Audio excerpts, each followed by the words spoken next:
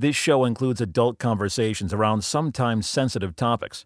Check the show notes at cxmhpodcast.com for trigger warnings.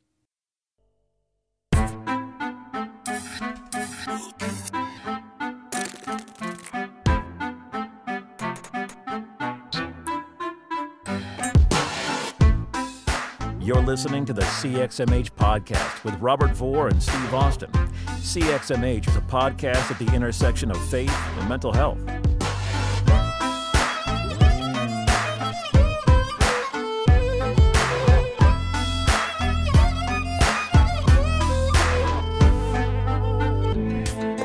Hey friends, welcome back to the show. My name is Robert Vore and I'm one of your hosts. I wanted to let you know that today's episode I talk with Kristen Kansiewicz. Kristen is a good friend of ours. We talked to her back in episode 10, if you remember that. If you're a new listener, I would highly recommend going back and listening to that episode. Kristen is a licensed mental health counselor as well as on staff at a church and is passionate about the intersection of those two things, much like we are here at CXMH. So a very good friend to us and a highly knowledgeable person, of course. This episode stems from a conversation that happened on Twitter a couple of days ago. We kind of use that as a starting off point, kind of a jumping off point for our conversation. Just a heads up, this episode is not meant whatsoever to be like one giant long subtweet of anybody. It's not directed at anybody. We just use that interaction, the conversation that happened there between us and a lot of other people as kind of the jumping off point, as I mentioned, for our conversation, just because it stirred up some questions that we both had, and we wanted to come together and kind of talk about those. So that's what we did. It's a very relaxed conversation. Kristen's a great friend, so glad to have her on again. Go back and check out episode 10 if you haven't listened to that. And besides that, if you like the show, support us on Patreon, leave us a review and a rating on whatever service you're listening to this on, Google Play or iTunes or Stitcher or however else. I guess if you're listening to it just on the website, you can't really rate that, but that's all right. Share us with your friends on social media. That is it. So here we go. Here is this week's episode with Kristen Kansiewicz. All right, today we are so excited to be joined by Kristen Kansiewicz, who regular listeners will remember back from episode 10. She's a counselor on staff at a church. Kristen, how are you doing today? I'm doing great. How are you, Robert? I'm good. Do you want to, in case there's some listeners who didn't listen last time, give us just a quick spiel about who you are, what you do? Sure. Yeah, sure. I'm a licensed mental health counselor here up in the north of Boston area. My church is in Lynn, Massachusetts. And about 12 years ago, I came on staff at the church to do some counseling, and kind of through that, realized that there's really a rich type of work that can be done when pastors and counselors are both involved in helping people move forward and heal and grow spiritually and emotionally. And so our original thought had been to, make a counseling center. Many churches kind of do that. But we really found that this team approach and this integrated approach was really beneficial. So I started writing about that in 2012 on churchtherapy.com. And since then, I've written some books, both for people who are wanting resources for themselves, kind of like Christian self-help type books, and also just resources for churches. So I have written kind of a topical book, On Edge, Mental Illness in the Christian Context. You can find that on Amazon. And it also has a leader's guide that I put out this year, which is an 8-week curriculum for a small group. So if you want to educate people in your church, you can look at that. So that's what I do. Did I cover everything? Yeah, no, that's a great introduction to all things you. Or not all things, but at least, I have daily devotionals too. I hardly ever mention that now, but yeah, freedomfortoday.com is kind of my other blog. That's just talking about freedom. So yeah. Well, awesome. The reason that I asked you to chat with me for a bit today is, so last week I think last Thursday it was, Yeah. depending on when people are listening to this, but there was kind of a flare-up on Twitter where there was one pastor, it doesn't matter the name, but there was one pastor who was saying a whole bunch of things about how, if you go to counseling, it means that you don't think the Bible is sufficient, and all sorts of things along those lines. And there was quite the pushback against him. And so I ended up going on a pretty long Twitter thread that was a little feistier than normal, which got the craziest response of anything I've ever posted online. Right. Yeah. And then you got involved in the conversation, right? And so here's my question, because I feel like, and folks are probably going to agree with one of these two things, but I feel like it's like 50-50 how I feel like we're doing most of the time. Either I'm encountering a lot of stories that are just heartbreaking about the way that the church has handled mental health, or see something like this other guy's posts where I think, what we're missing it still. How is that possible? Or I'm encountering folks like you, or I see all the pushback against posts like that guy's, and I feel like, hey, I feel we're moving so strongly in the right direction. There's so many people pushing for that. There's so much hope. Which is it? Yeah. Yeah. I thought about that. And it was definitely an interesting kind of flare up, this past week, with all the conversations back and forth. I think there's a lot of kind of sociological aspects to all of this. Pundits get heard, and so extremes on either side make kind of the headlines or get a lot of attention. And so sometimes we do feel, I think, torn between two worlds, like what's true, because, you got people shouting this extreme on this side, and then on the opposite side, people shouting this other extreme. And, honestly, and this is true of the news media and so many other things, most people fall in the middle in kind of the bell curve type way where, there's a lot of good being done right now. And I think if you kind of come down to like the local level and, kind of your average, especially young pastor, there's some generational things that are changing. And this is true even of politics and the way that Christians are engaging in politics these days. There's a lot of change around what does it mean to kind of express our Christian faith in certain kinds of, justice type ways or caring for people type ways.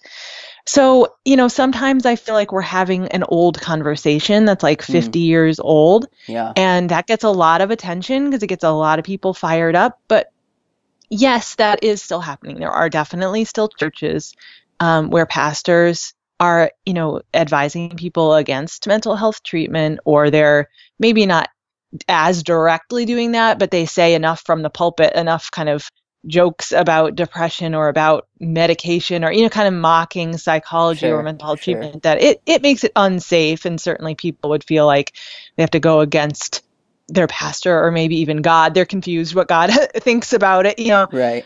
So there is that does exist, and probably in certain pockets of the country it's more prevalent than others.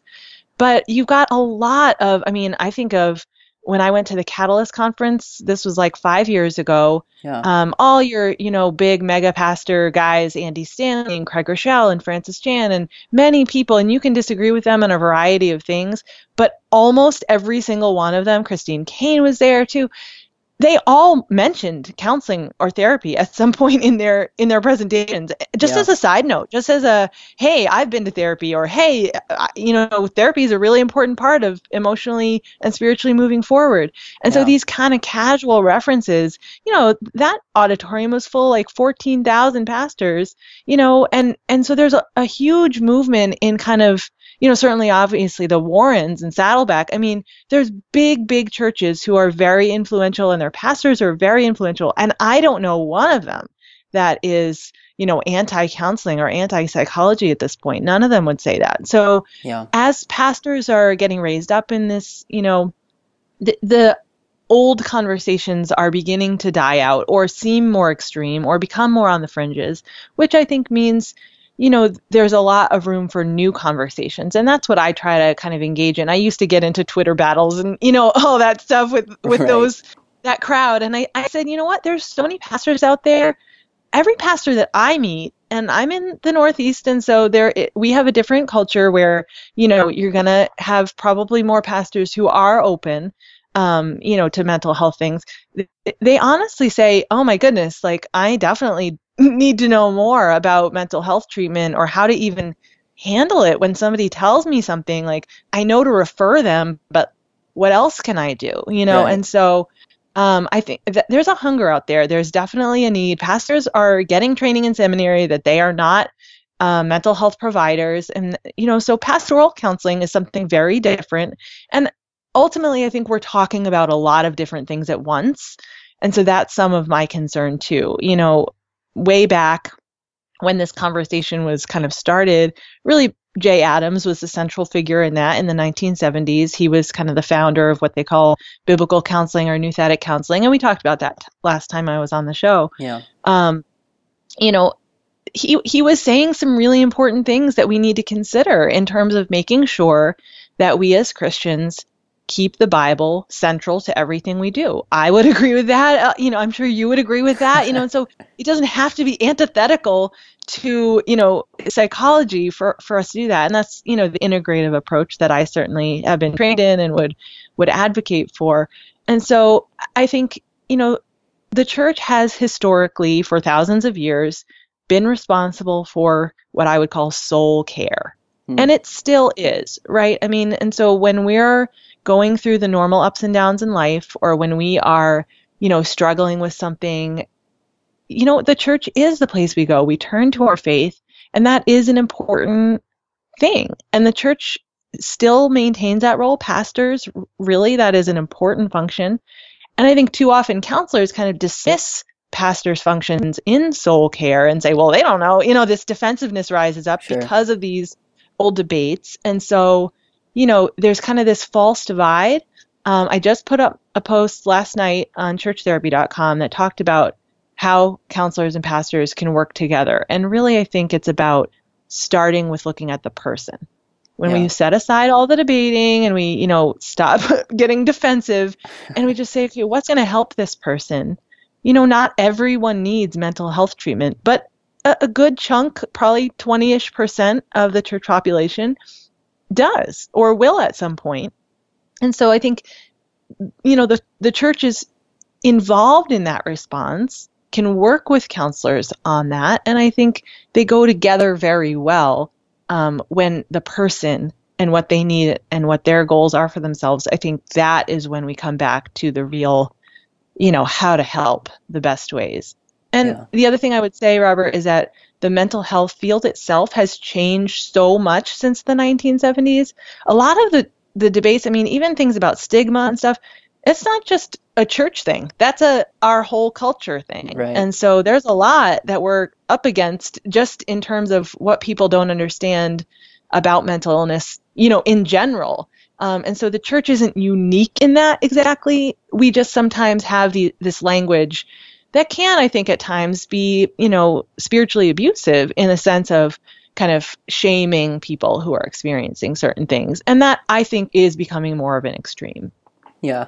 Well, that's what I think is so interesting is that, like you mentioned, the church, as much as we don't want the culture, we think, oh, we're kind of pushing back against the culture. I think the culture that the church is within does shape it, right? And so in culture, we see still some very loud voices that say, depression is just you being sad or whatever. You got to pull yourself up by your bootstraps. You got to, just push through it. And so what I see as happening, and this may be completely wrong, but I see that type of those noises kind of just filtering into the church, and then we wrap them in spiritual language, which makes it harder, right? Then it's, hey, you should, if you have enough faith, be able to pull yourself up. It's just you and God, which is harder even to push back against than just, hey, you should be able to do this by yourself, because then it's kind of integrated with what we believe about God. But it's the same type of thing. And so as culture, I feel like, pushes back more and more on that, there's countless mental health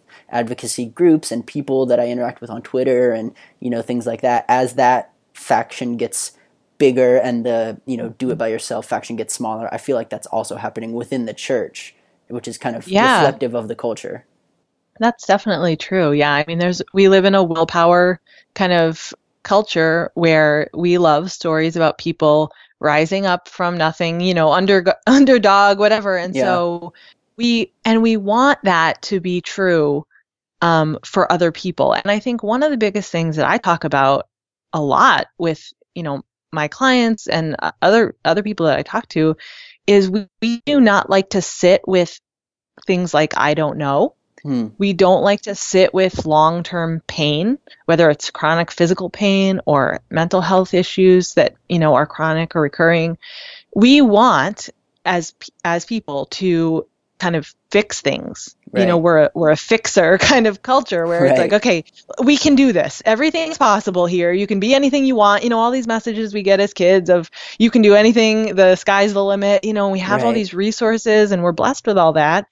But I think when it comes to, okay, like I might have to just sit with my friend has been depressed for 10 years on and off. And, I've told them everything I know to tell them. And it doesn't make it go away.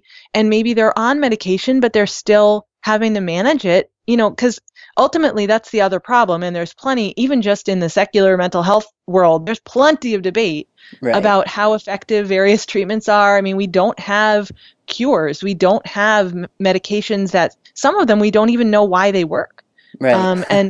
And it's a trial and error kind of thing sometimes when people need medications. It's not where we need to be, and we need to keep advocating for, improved science in that regard as well, improved research and neuroscience and all those things, right? So there's so much of this, but at the end of the day, if we just sit with, there's a lot we don't know, and what does it mean for me to be able to not have to fix it for my friend or my parishioner or whatever? Can I tolerate just being helpful even when I'm looking for an answer? We turn to blame as a culture like so fast. I mean, anytime a tragedy happens or anything, we're looking for, okay, what are the 17 reasons this happened and what do we have to do to prevent this from ever happening again? Right. The world is just messier than that. It just is. And I think that's where faith comes in, is we have an anchor and a hope that it won't always be this way. Yeah. And that to me is so grounding in no matter where you're at in this whole debate, like Jesus is more than all of this, and his love is what we can extend to people. And that's where we need to just land at the end of the day. So good.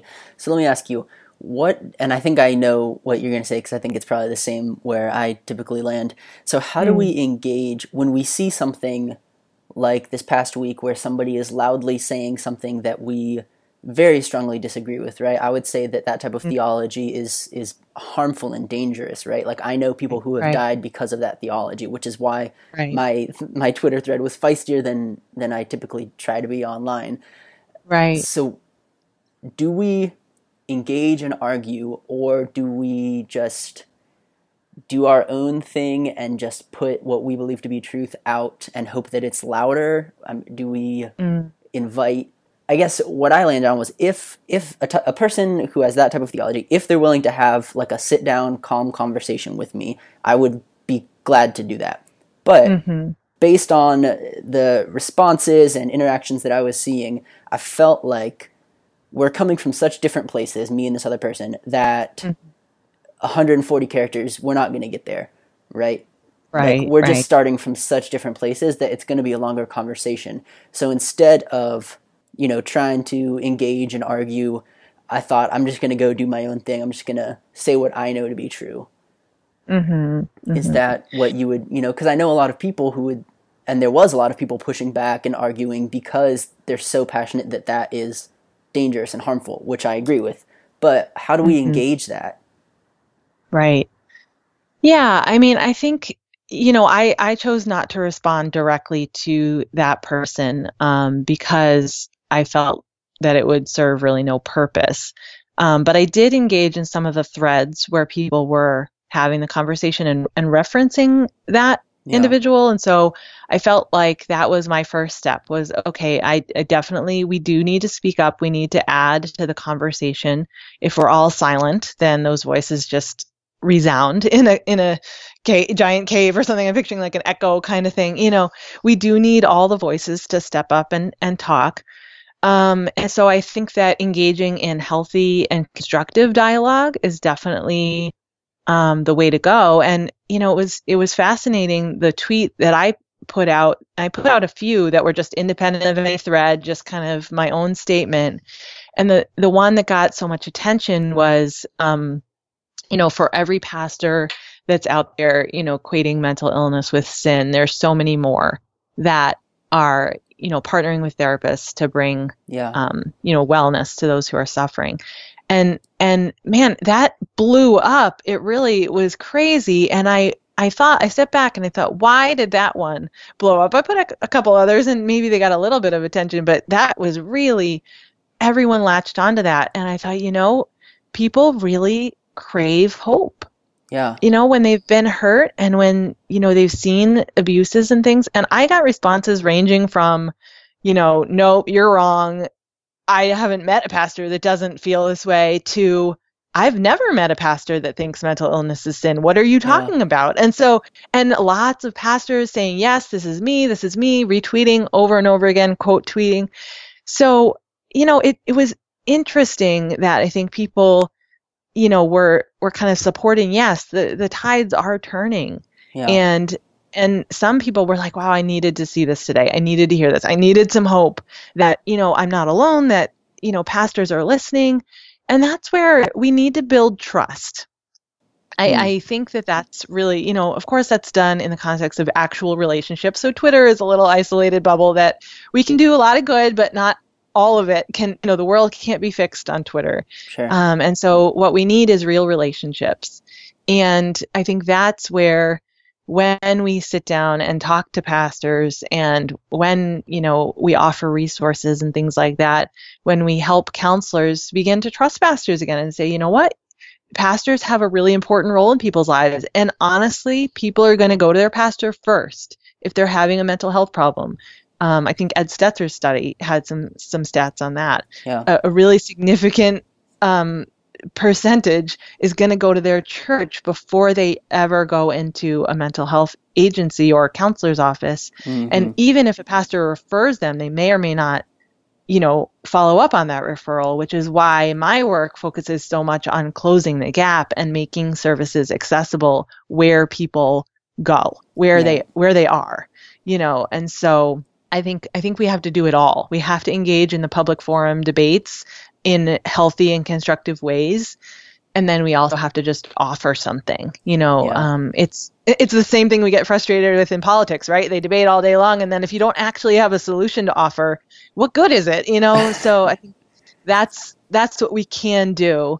And I know for me, just on a personal level, when I go back and forth sparring on Twitter with someone that I know, we're not going to convince each other. There's no real point to that. We're just going to kind of argue and be divisive.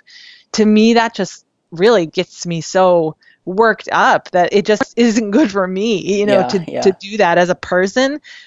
So, I just prefer to have conversations that can be constructive and, speak into situations that need a good voice, but at the same time, not lose myself in the process. Right. I don't need to get forced into a box that's all the way on some other extreme, and that's what happens in those kind of debates, because those voices are heard the loudest. So, right. You end up getting put into boxes and forced into corners that you really don't even necessarily think. And then you limit it to, 140 characters, and there you go. You've now, dissolved into some kind of like electronic Lord of the Flies or something. It's not good for any of us, really. Right. Well, I think that's what you said there about relationships is the other part of this that I think is so important that isn't necessarily possible in situations like that, right? That I think every single time when people ask what I do, pretty often, and I tell them a little bit about the the work that I do, almost every time the response is somewhere along the lines of, "Oh, that's so needed. Let me tell you about some of my story," or "Oh, like that's so awesome. Let me tell you about my best friend or my brother." And I think that is kind of the key here is you can throw out theological abstracts one way or the other, but until you are face to face with people who say, "Hey, I see how this works. I see how this impacts people." That is the key of like, oh, right, this random, abstract theology, this hardline stance of it's either black or white goes away because as you said, life is messier than that, right? There isn't a simple solution one way or the other, and so when we engage with people, I think that's what kind of does away with this, it's either this side or that side, one way or the other, my way or your way, is when we see the way that it interacts with people's lives. It can't be necessarily all one thing or all the other side. Right. Well, the other thing it does, it robs people's own stories. I think the voices that need to be heard the most are the people who have actually, really dealt with struggles, as Christians. And I have a range of people that I talk with where, there are a lot of ways, again, this is the integrative approach, where the Bible can definitely, prayer, meditation, all those tools can be very much a part and should be a part of a Christian's healing experience. And so, there are some who really have overcome some significant aspects of anxiety or depression, especially, or maybe even trauma, through kind of having Christian and biblical, scriptural kind of phrases or verses be a part of ultimately what's cognitive behavioral therapy, so all of these things, it's not one or the other, right? And that's, to me, what we need to keep coming back to is our Christian lives and our faith are not over here in a corner but okay, when you're depressed, you got to go over here and take medication. Some people need medication, some don't. Some can exercise and find other ways. It depends on the severity, and the chronic depression is not just one thing, and so that's the kind of thing where, it's not wrong to say that, if someone is getting a lot of meaning and help from, memorizing some verses, like that may be part of their recovery that's very legitimate. And if we're over here saying like, oh, nope, you got to do mental health treatment and that has to look like this, then who are we to say what if it helps them? Like, let's listen to that person, Right. And so I think the danger is when we say you have to pick one. You have to either be on the side of the Bible or, medication. And that's what the guys like the pastor who was posting on Twitter last week, that's what they want, is to divorce those things and separate them into two totally incompatible things. And so if we go on the other side, we're actually agreeing with that. We're saying, yep, the Bible isn't compatible at all with this, and we just need to focus on mental health treatment. And that's not where I stand at all. I just don't think one needs to get thrown out. I like them both. So I think that's the place where, that middle of the bell curve, most of us land there. Yeah. Well, and that's what, the more I learn about counseling theory or psychology, the more that, to me, it's, hey, how can I understand how people function? Which to me is, how can I understand how God created people to function? So again, they go together. You mentioned CBT there. I think about the passage about, taking every thought captive for Christ. And so if CBT is a way that we learn how to engage with our thoughts and how they impact us, then it makes perfect sense for me to say that's part of learning to take your thoughts captive for Jesus. Like that makes sense to me, that these two things are intertwined and that they make sense together. Right. And when we look at, okay, is the tide turning, or kind of, what is the state of kind of the conversation of mental health in the church? Most of the Christian counselors that are being trained in seminaries and colleges around the country, they're, any kind of well-known, I went to Wheaton, Gordon Conwell, I'm a student at Regent University right now, all of these places around the country, theological seminaries, for the most part, have integrative programs. You can major in psychology and you can get your license in counseling, and it's, teaching you how to start with a biblical framework of, a view of persons. And that's really the conversation in the 70s was, hey, who's Freud and all these other humanists that basically are taking over conversations about why people do what they do. And sin isn't part of that conversation at all. That's a problem. And at that time, that was an important thing to say. But carrying it all the way into 2017 to say mental illness is sin is like a whole different thing. That's not just saying, I reject aspects of Freud. Most people in the mental health field reject most aspects of Freud at this point, but he had some important things to say, but anybody who cares about the scientific method at this point has to get rid of some things Freud said, because it wasn't, I think his views on hysterical women, for example, isn't something I would go around saying, like, let's honor Freud for his views of women. Right. Things have changed. So, that's where I think the integrative approach is where you say, how do I take the good of all of these theorists and all of just how do I understand human behavior, and zipping it all the way into 2017, how do I understand the developments in neuroscience? How do I understand, effective evidence-based treatments? How do I understand the pros and cons of medications and when and how they're helpful? All of those things to me is kind of the whole package. And that's where most people are getting trained. Yes, there are still places that'll train people to be anti-psychology, but that's not like this, wildfire movement that's taking over the church. It's really, in my opinion, it's a dying trend because the conversation is getting old. The young people are rising up and have a little bit more of a balanced view, and the whole scene is changing. So I'm really interested in where we can go from here to stop arguing and who's right, and just say, okay, what helps people? Let's look at all of what helps people. And, at the end of the day, if we had a blood test for depression or anxiety or any of these things, and we had a medication that we could say, okay, this blood test equals this, like cholesterol or something, so here's the medication you need for that, and all the guesswork was taken out of it, we'd have a whole different conversation. Because even in biblical counseling or nouthetic counseling, Jay Adams always said, there are organic disorders, is what he called them. Now, he was talking more about like, a brain injury or, a thyroid problem or something, essentially something measurable. If it can be measured by a medical doctor and provided a treatment, he's okay with that. And so to me, my answer to that has always been like, all right, let's press forward with neuroscience. Like, let's get that so that we can put this whole debate to end once and for all, and just move forward together. That yes, there's some things that happen in the brain. We can't explain them all, unfortunately.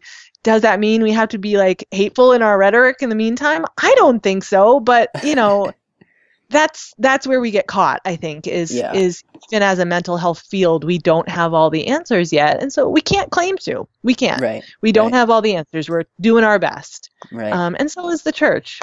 Yeah, and I think you mentioned there that most of, the training in church is moving kind of towards being okay with it. And I think it's happening on both sides, right? Because I'm in a mental health program that has no basis in faith things. It's not, part of a seminary or whatever, but there's courses in faith-based counseling. Almost all of my courses have involved some aspect of, hey, if a client wants to discuss spirituality, you go there. I know that at one point there, it was kind of, you don't go there, but I think the field as a whole is coming around to, if that's part of what people are, if that's part of someone's healing, you do go there. It's unethical not to. And so I think both sides are kind of coming closer together. Before we go here, you just came out with a new book. Tell us a bit about that. Yeah, sure. It's an ebook called Becoming the You God Sees. And it actually is just a really short little blurb, I guess, that kind of lays out a path for people that they can kind of walk down if they're at a place where kind of a self-paced kind of personal discovery process would be helpful. That's really what it's for. So basically, in my other 3 books I had written before, Emotional Traps, Getting Your Life Under Control, and Momentum, it essentially kind of packages those together and puts them in an order. And then it really connects you with my online course, which is the same title, Becoming the You God Sees. And I do a live weekly coaching call now that's a group call. And you can subscribe to that, and anybody can participate in that. And it's really kind of just a Q&A, troubleshooting some spots. If you're working through the material and you kind of have some specific questions, we're kind of working through that. So those things are building, but the ebook is really kind of okay, I'm stuck, or maybe, especially if people are struggling with low self-esteem or just kind of root issue things, patterns that keep repeating in their lives, that's really a great book for them. And so, yeah, and I actually have an app too, so that's kind of cool. I haven't really promoted that much yet, but I don't think I knew that. It's a free app. It's because I'm still waiting for it to be live for the iPhone, but Android users right now can find it in their app store. You do have to search using quotation marks, Freedom for Today. Okay. And that app will connect you with my blogs, as well as there's like a little tab that says Take the Journey, and it'll connect you with the ebook and kind of a step-by-step process going through the online course and all of that stuff. And so, for what I've done with people in my office for the last 12 years, I've kind of packaged it and said, okay, you know what? I started noticing that after a while I sound like a broken record and I'm saying a lot of the same things to people. And so why don't I say that like in a public way that everyone can hear? And so, of course, it doesn't replace, if you need mental health treatment, then obviously this isn't a replacement, but it is a really great kind of self-paced tool that if you're in counseling or if you aren't sure but kind of just want to get unstuck, that's kind of the person it's for. So I hope you check it out. It's all, biblical principles throughout it and really connecting, again, with this integration. How do we understand using psychology and faith, how to get better? So I hope you take a look. Yeah, go grab that app. You can connect with Kristen at Church Therapist on Twitter or on churchtherapy.com. You can connect with me at Robert Vore or at robert-vore.com. Steve's not here, but you can find him at I am Steve Austin or iamsteveaustin.net. Kristen, thank you so much for joining me this morning. Oh, you're welcome. Thanks, Robert. Any closing thoughts for our listeners today?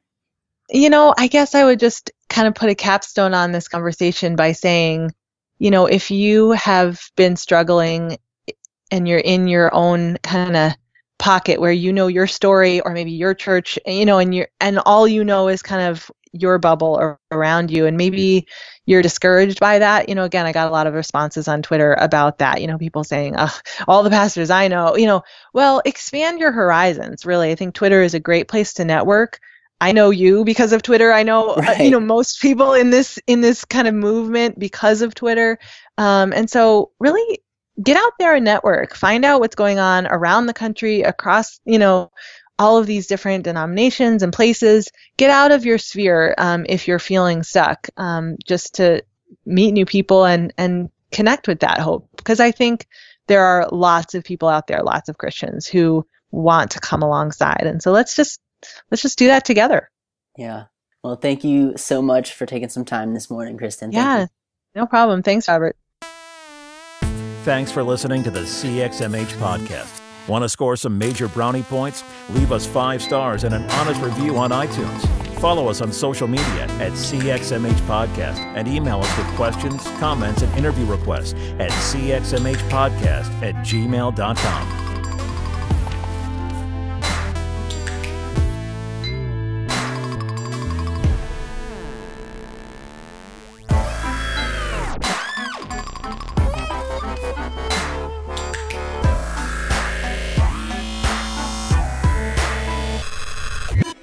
A final note. If you're in a dark place today, struggling with suicidal thoughts, you are not alone. Professional help is available 24/7 at 1-800-273-8255.